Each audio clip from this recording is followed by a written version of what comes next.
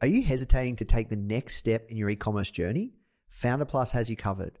With proven frameworks tailored to your business needs for fast results, a supportive community of over 30,000 like-minded entrepreneurs, and weekly live mentorship sessions, Founder Plus is your key to success. Try Founder Plus today for just $1 for 7 days and start building your dream business with confidence. You can visit founder.com/start $1 or click the link in the description to claim your trial. This is episode number 174 with Ben Rattray of the Founder Podcast. What you need is thirst. You need to be a thirsty human who is intent on learning. It's a really fascinating exploration of human potential. Now. The Founder Podcast. Even the greatest entrepreneurs had help. If you want to learn from the most successful founders on the planet, you are in the right place. Branson, Mark Cuban, Tony Robbins, Tim Ferriss, Ariana Huffington, Seth Godin, Steve Case, Gary Vee, Sophia Amoruso, Barbara Corcoran, Damon John.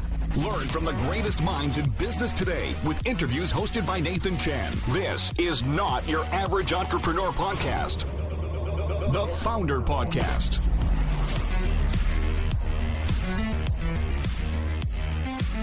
Hey guys, thank you so much for tuning in. Before we start today's episode, I just want to let you know that our goal at Founder is to help entrepreneurs succeed however we can by giving away high quality content in the form of interviews, blog posts, podcasts, YouTube videos, you name it. We put out so much content to help you. And another interesting project that we're working on right now is partnering with world-class founders like Damon John, Alexa Von Tobel, Greta Van Riel, and so many more to teach crucial skills like negotiation, finance, e-commerce, and so much more. So if you'd like to get access to these free trainings with founders like this, which is 100% free, just go to founder.com/free. Okay, so now let's talk about today's episode. Hello and welcome to another episode of the Founder Podcast. My name is Nathan Chan and I'm the CEO and publisher of Founder Magazine and also the host of the Founder Podcast. And I'm coming to you live from hometown, homegrown Melbourne, Australia. And if you're new to this show, we interview some of the greatest founders of our generation and we really just try to find out how they've done it and really just draw from their lessons and experiences. And, you know, you may have heard of the founder, you may not have, but you will have heard of the company. If you haven't heard of the company, you may know the founder or the brand. So let's talk about what's been happening in my world. I just come back from a massive holiday and wow, it was really life-changing. It was actually the first holiday I've taken non-business since I've started Founder. And it was just so incredibly refreshing, eye-opening because I was so deep within the business. I was able to take a little bit of a step out of things and just really see what was going on and making some really powerful changes to help us grow even faster, which is really, really exciting. So, you know, a big lesson for me there is now I'm going to have like a nice 1 week, no work, nothing holiday every 6 months just so I can recap. And just like how you would treat a racehorse, you don't get that racehorse racing every single week. It has to spend some time in the paddock, so I'm going to have some time in the paddock every 6 months. Now, today's guest, his name is Ben Rattray, and he's the founder of Change.org, an absolutely incredible business, incredible organization, and he shares so much around scale, growth, starting a social enterprise, what that means, how he's raised capital from so many iconic investors around the world, how he's built this massive movement around petitions. I didn't really know that much about Change.org until we started, interviewing, and I started to prepare for this interview, but wow, you guys have got to go and check Change.org out. You've got to go and, get behind some of the causes there. It's just simply world-changing what Ben's building, and you'll really get to understand really what it takes to be a true visionary. So that's it from me, guys. Before I jump into the show, I just want to say if you are enjoying these episodes, please do take the time to leave us a review on iTunes, Spotify, Stitcher, wherever you are listening. It helps us more than you can imagine. And I know you must have other friends that are founders or entrepreneurs or business owners. Please do share this podcast with them because I know that if you're loving it, your friends will too. All right, that's it from me, guys. Now let's jump into the show. The first question that I ask everyone is, how did you get your job? I got my job primarily because of starting the company. Did not apply for the job, but was the first person to found Change.org. And it's not clear whether they'd give me the job now, but earned it by virtue of building the organization. Yeah, fantastic. And was that your first business, first initiative? I had been, when I was at Stanford, started a couple enterprises. I was there during the early stage of the first internet boom, 98 to 2002. So I'd worked in a couple startups at that point, and then saw everything implode. And it wasn't until a few years afterward that I then started Change.org. Gotcha. And how did that come about? Like how did you end up starting Change.org? So I originally wanted to be an investment banker, which couldn't be further from what I now do. But when I went to college, actually, my senior year, I had still sort of planned on going through the trajectory of the finance path. And one of my younger brothers, when I came back home for a break, came out as gay. It was a totally unexpected experience and a really transformative thing for me. He told me the thing that was most painful for him was not seeing people that were anti-gay, but rather good people refuse to stand up and to speak out against them. People like me, calls me out as his own brother.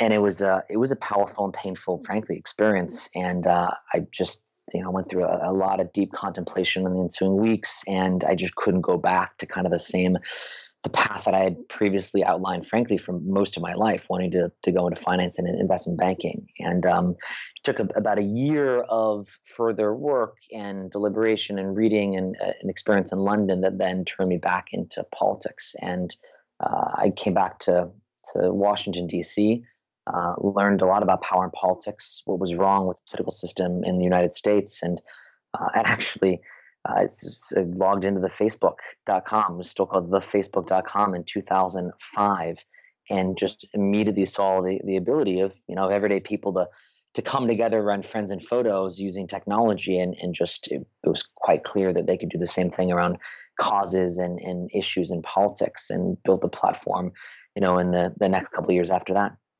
Yeah, wow. So how do you acquire the domain change.org? That's a strong domain starting out.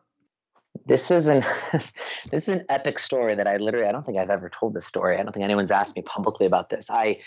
We were about to launch for a few months before. This is in 2006, and I think people radically undervalue the importance of their name, of the domain, of the sort of iconic name of their company. And so I spent a couple of weeks thinking through all the different incarnations of what we might be called. And it seems obvious in retrospect, but change.org at the time, I was like, well, this actually sounds brilliant. It took me about a week to think about it. Literally, I probably spent 50 hours that week thinking of names. And the domain that wasn't available, but the site wasn't currently actively live. It wasn't being used. And so, of course, I go on a sort of hunt to find out who owns the domain. And I then go through a process of, for 3 months, aggressively pursuing the person who owns the domain. I sent him pitch emails. I got on the phone with him. I flew down to LA. He missed the first meeting. I flew down again. I told him I was going to be in town without having set up the meeting, hoping we could meet in person. I literally ended up having to record a flash video of the website that I built with the name change.org without even owning the domain, and sending him a link to watch that flash video of a website with a domain that he owned, but I designed, to convince him to do a deal. And we didn't ink the deal until the day we went basically live, or a private beta. Yeah, wow. And the deal went live. Yeah, so we literally got the domain about 24 hours before we told a lot of other people. So what I had done is I had bought the domain Hange, so HANGE.org. So it was going to be c.hange.org. Like that was the backup. But I was just adamant about it and confident that we'd be able to get this. So I went around to pitch about 50 of the biggest nonprofits in the United States, all in about 3 weeks period of time, with a website designed to look like change.org, even though I only had hange.org available at the time. That was like the sort of early alpha site. And had he not agreed to the deal, we would have ended up having to go with c.hange.org, which is not ideal. But I just had this audacious confidence that we'd be able to do it. And by getting dozens of the biggest NGOs in the world to sign on as beta partners, designing what I thought to be a beautiful site in a professional way, and sending him a link showing him all that I had done, all that I'd accomplished, all that I'd prepared, without him even yet agreeing to sell the domain at all for any price. I think that was probably something that convinced him that I had the tenacity and determination needed to potentially make it successful. Yeah, wow, that's a cool story. Yeah, I agree with you on the power of having a strong domain. We recently acquired Founder, like with our spelling, without the e.com. Yep. And that was a long journey as well. But I think it'll be worth it. I mean, it's totally. I mean, I would say for anybody thinking in the kind of even in the app ecosystem, web domains still matter. They don't matter maybe as much, but they're still consequential.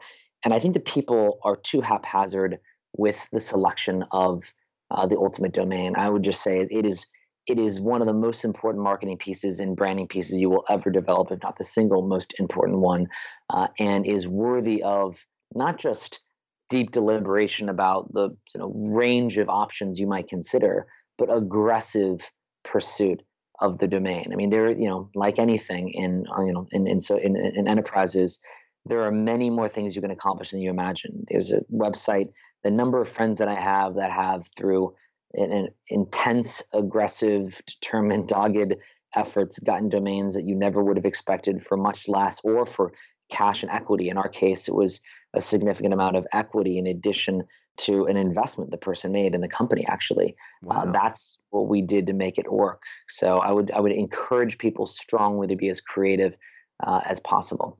Yeah, I agree. And you don't always have to get it straight away either, right? Totally. I mean, it's the kind of thing that's important enough that, a lot of people selling domains, they will be, especially if you want to be giving equity as a part of it, if you don't have the full cash available, is the more successful you are. In some cases, the more opportunity you have to bring them in as a partner and as a part owner of the company. So I think that ultimately making sure you have a strong name that has the potential to get a great domain is more important in some cases than getting it immediately. Yeah, I see. I mean, Box was box.net before they got box.com. And it's a number of stories like this. Yeah.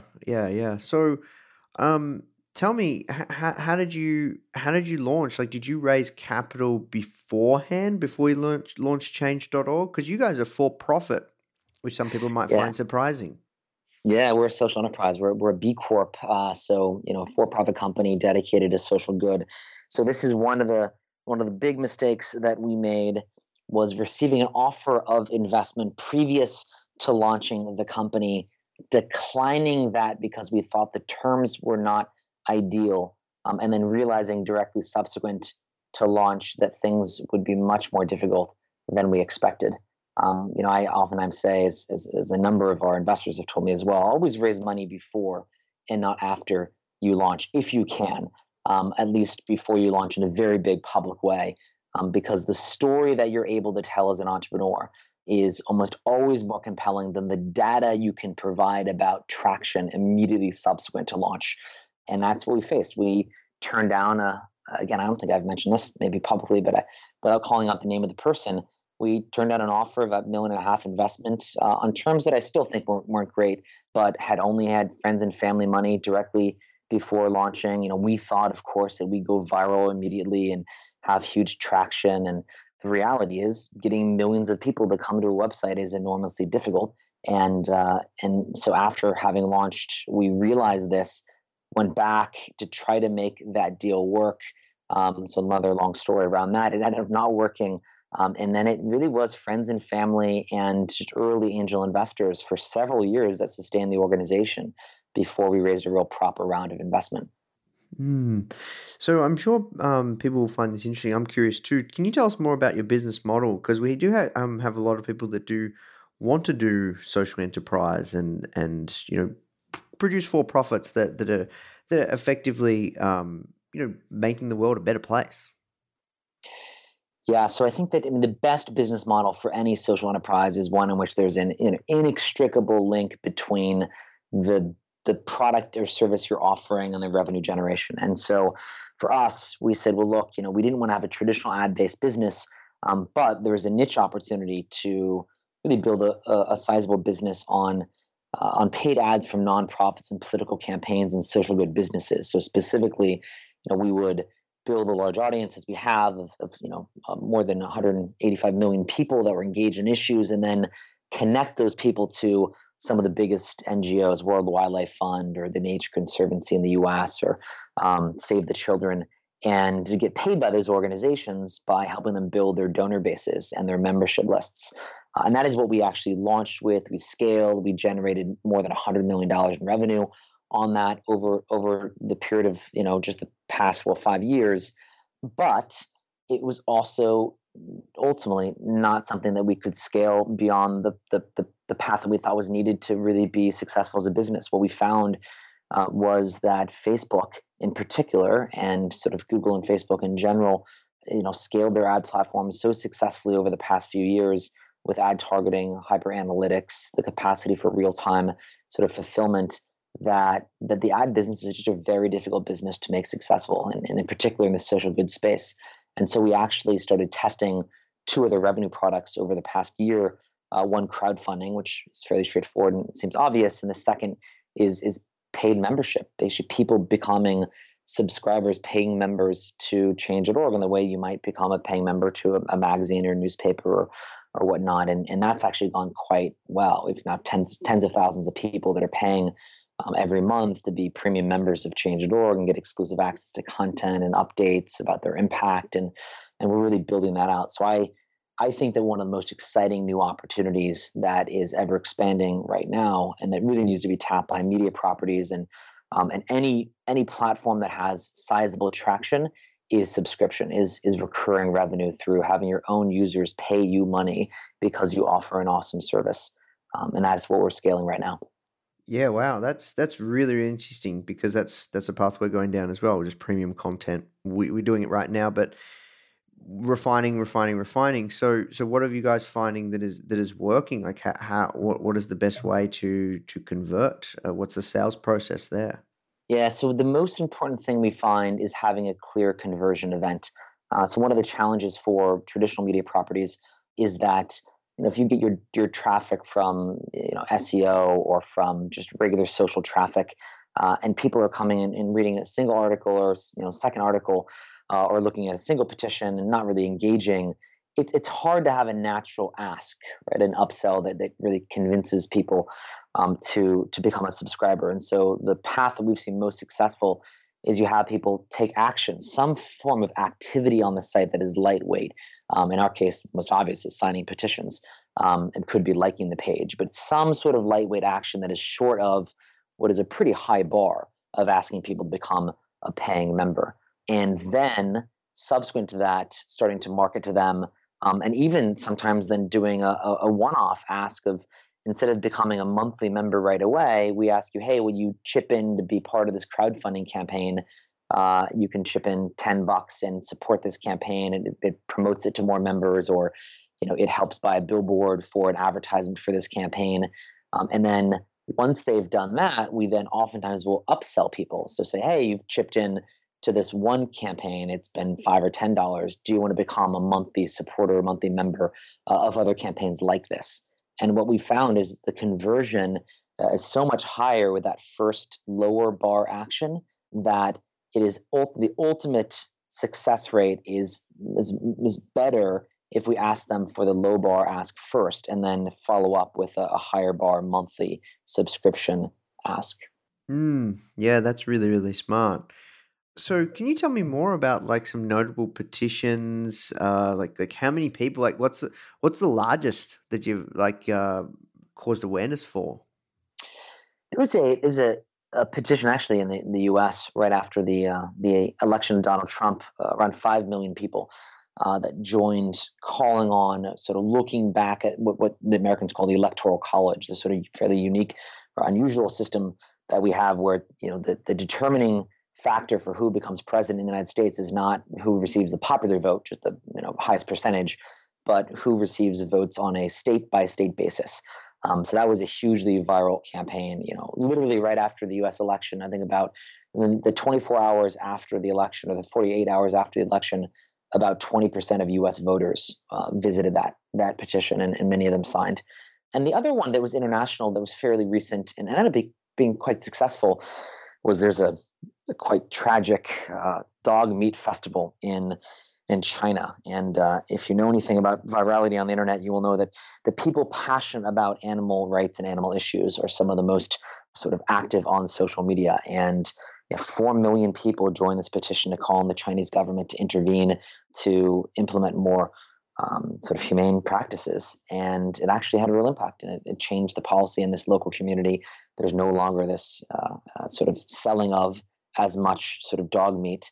Still a work in progress, still a lot of things to be done. But anyway, I think the most notable thing about the site, besides some of these multi-million person petitions, is just the number of total campaigns. So about 25,000 petitions launch every month on the site.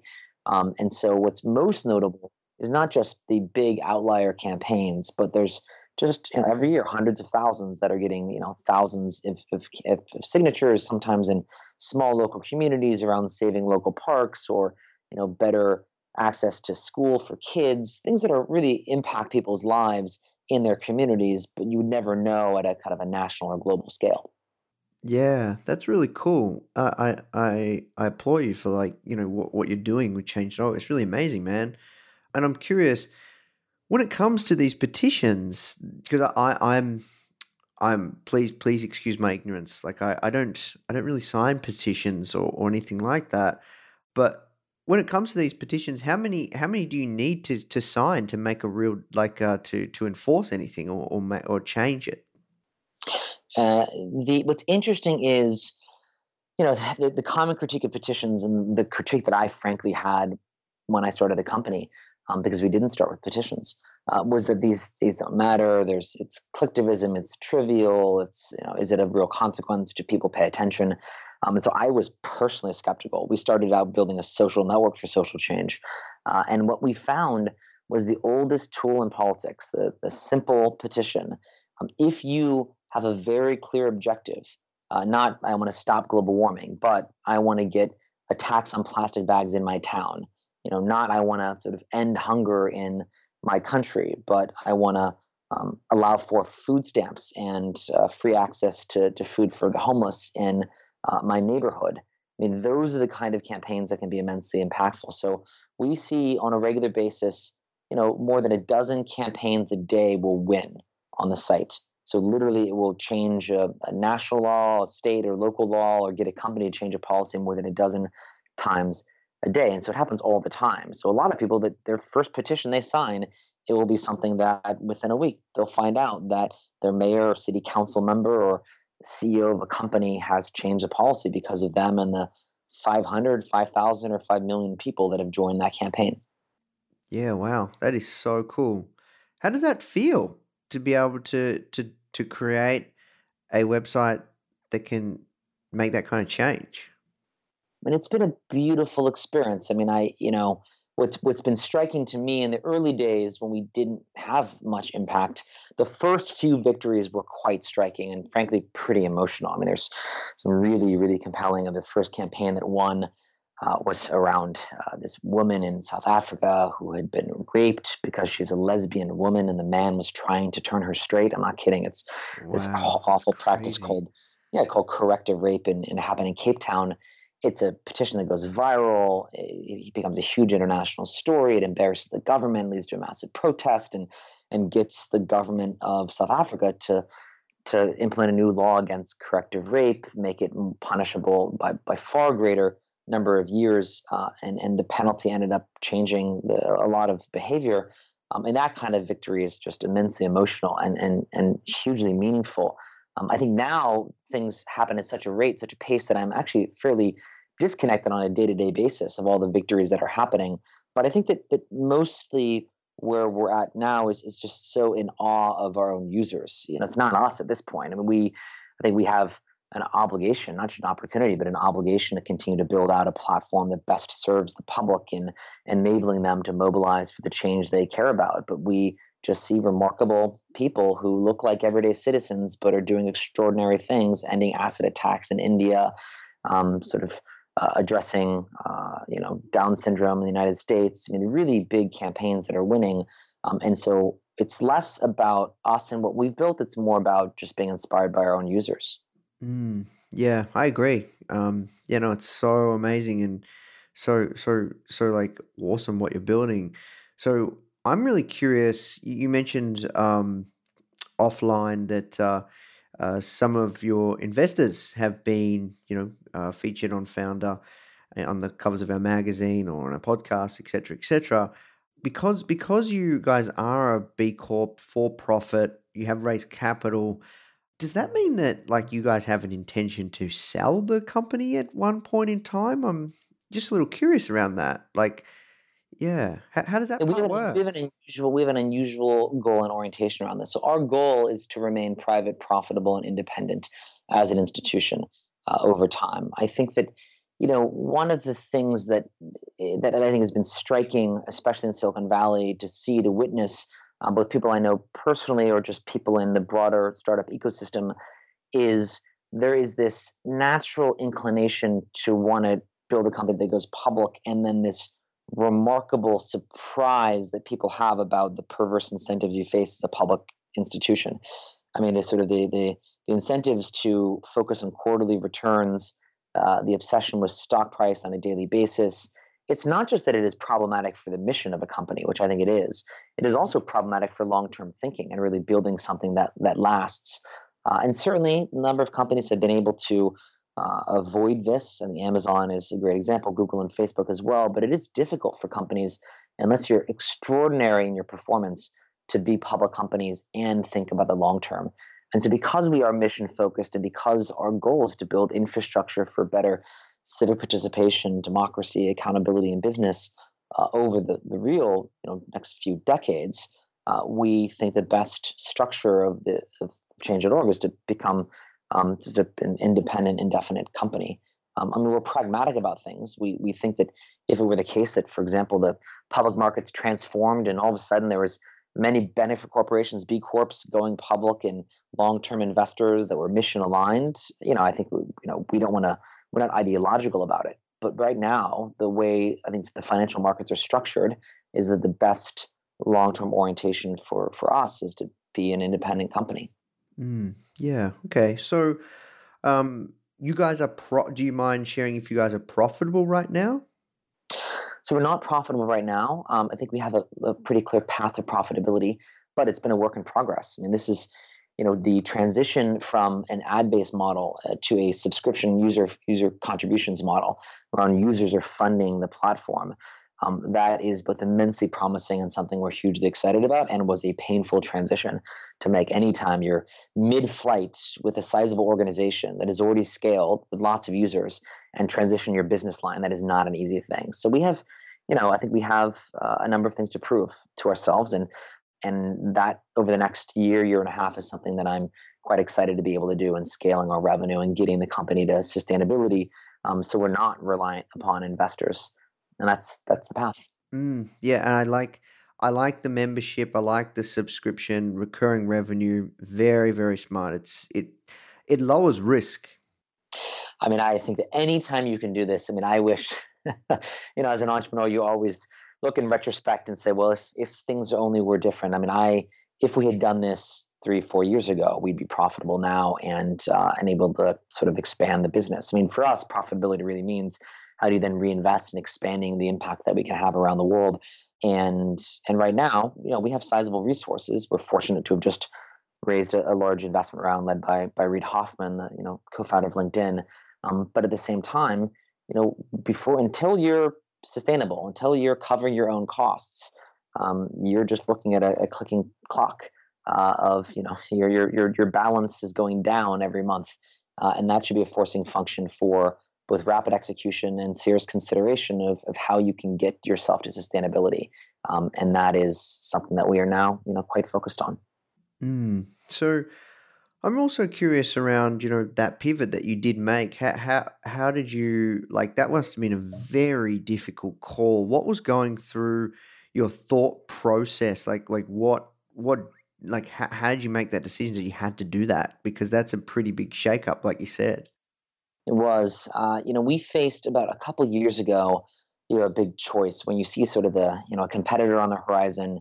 That in a way, it seems odd to think of Facebook as a competitor to us. They aren't really in a direct sense. We partner in many significant ways.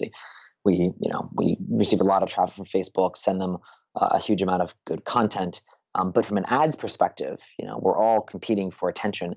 And when it became clear Facebook would have a really robust platform for ads, and a lot of our clients started also using them, you have a choice. Either you can pivot out of that business, or you double down. You really can't go in between. You can't sort of do it part way. And so we made the decision, which now in retrospect I wish we would not have done, not to pivot out of the business, then to really double down and say we want to build an anchor business around ads with the in the nonprofit and political landscape. And so we spent a lot of resources building out a platform of better analytics, targeting, and service for our clients, trying to fight against what we saw to be the competition from Facebook.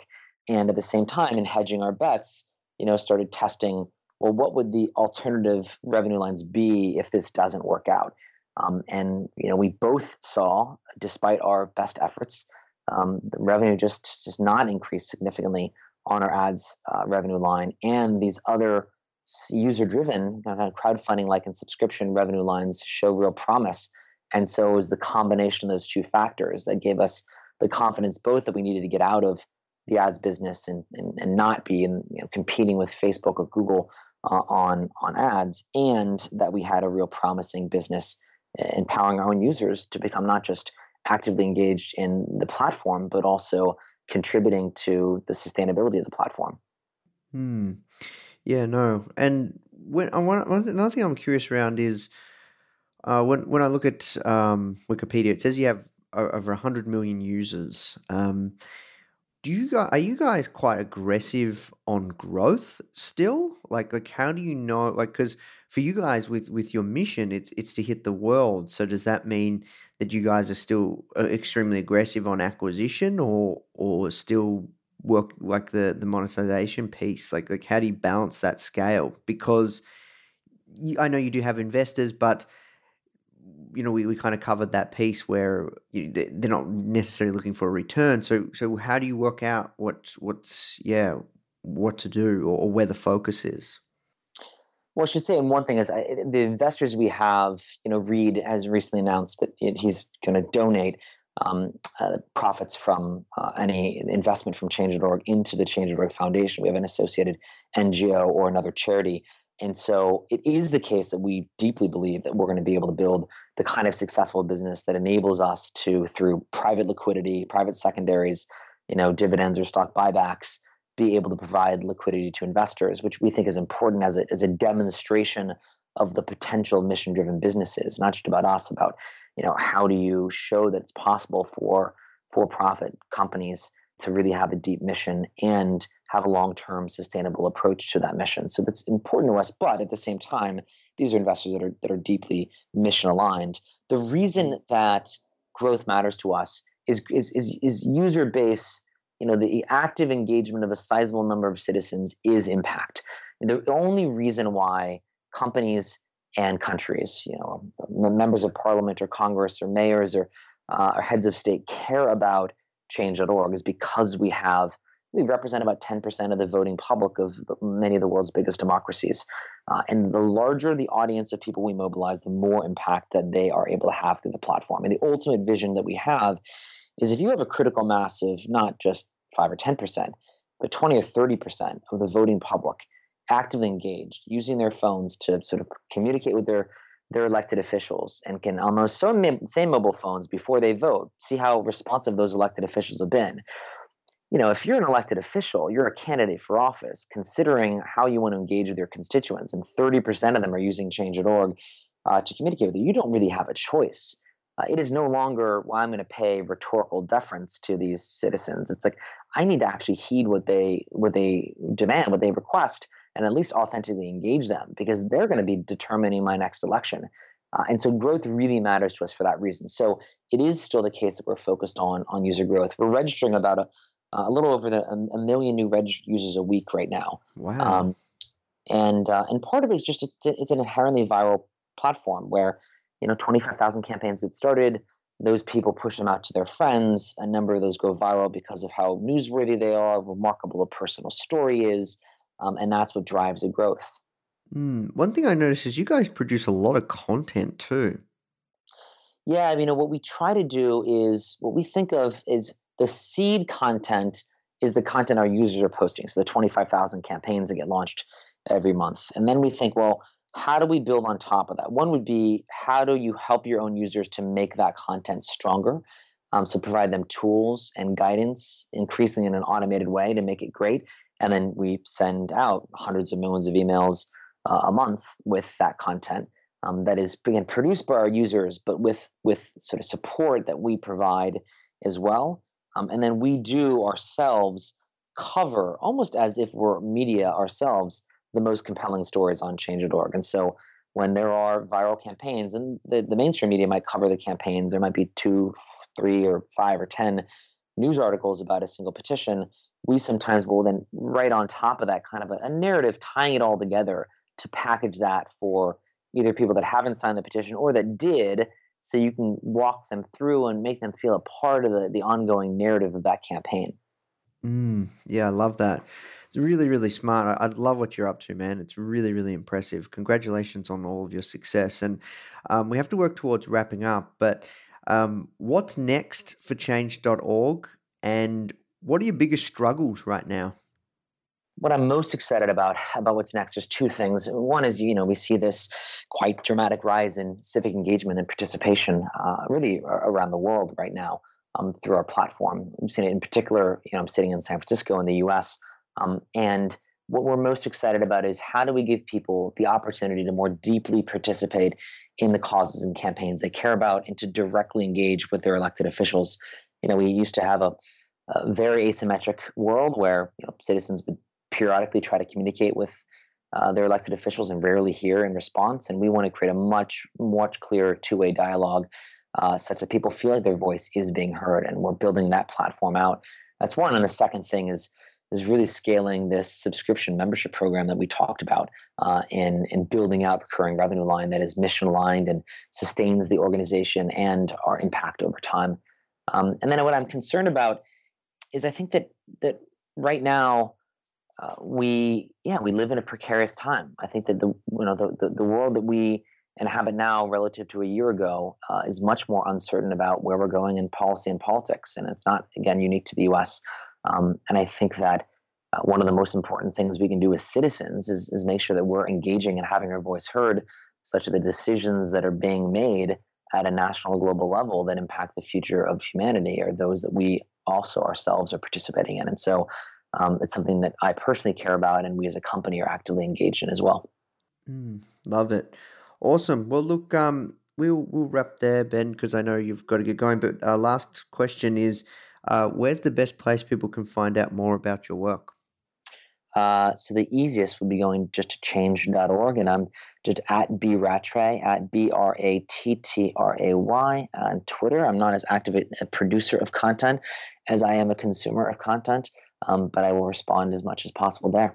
Awesome. Well, look, thank you so much for your time, Ben. I really appreciate it. Thank you so much. Hey guys, I hope you enjoyed this interview, As you might already know, our mission at Foundr is to help tens of millions of people every single week with our content, either start or grow their business, which is exactly why we're partnering with world-class founders such as Damon John, Alexa Von Tobel, Greta Van Riel, and so many more to teach crucial skills such as negotiation, finance, e-commerce, and so much more. So if you'd like to get access to these free exclusive trainings, please go to foundr.com/free. These are 100%. We go super in depth on teaching a particular topic, and I know that you're going to love them if you enjoy this podcast. So just go to foundr.com/free. All right, guys, I'll see you in the next episode.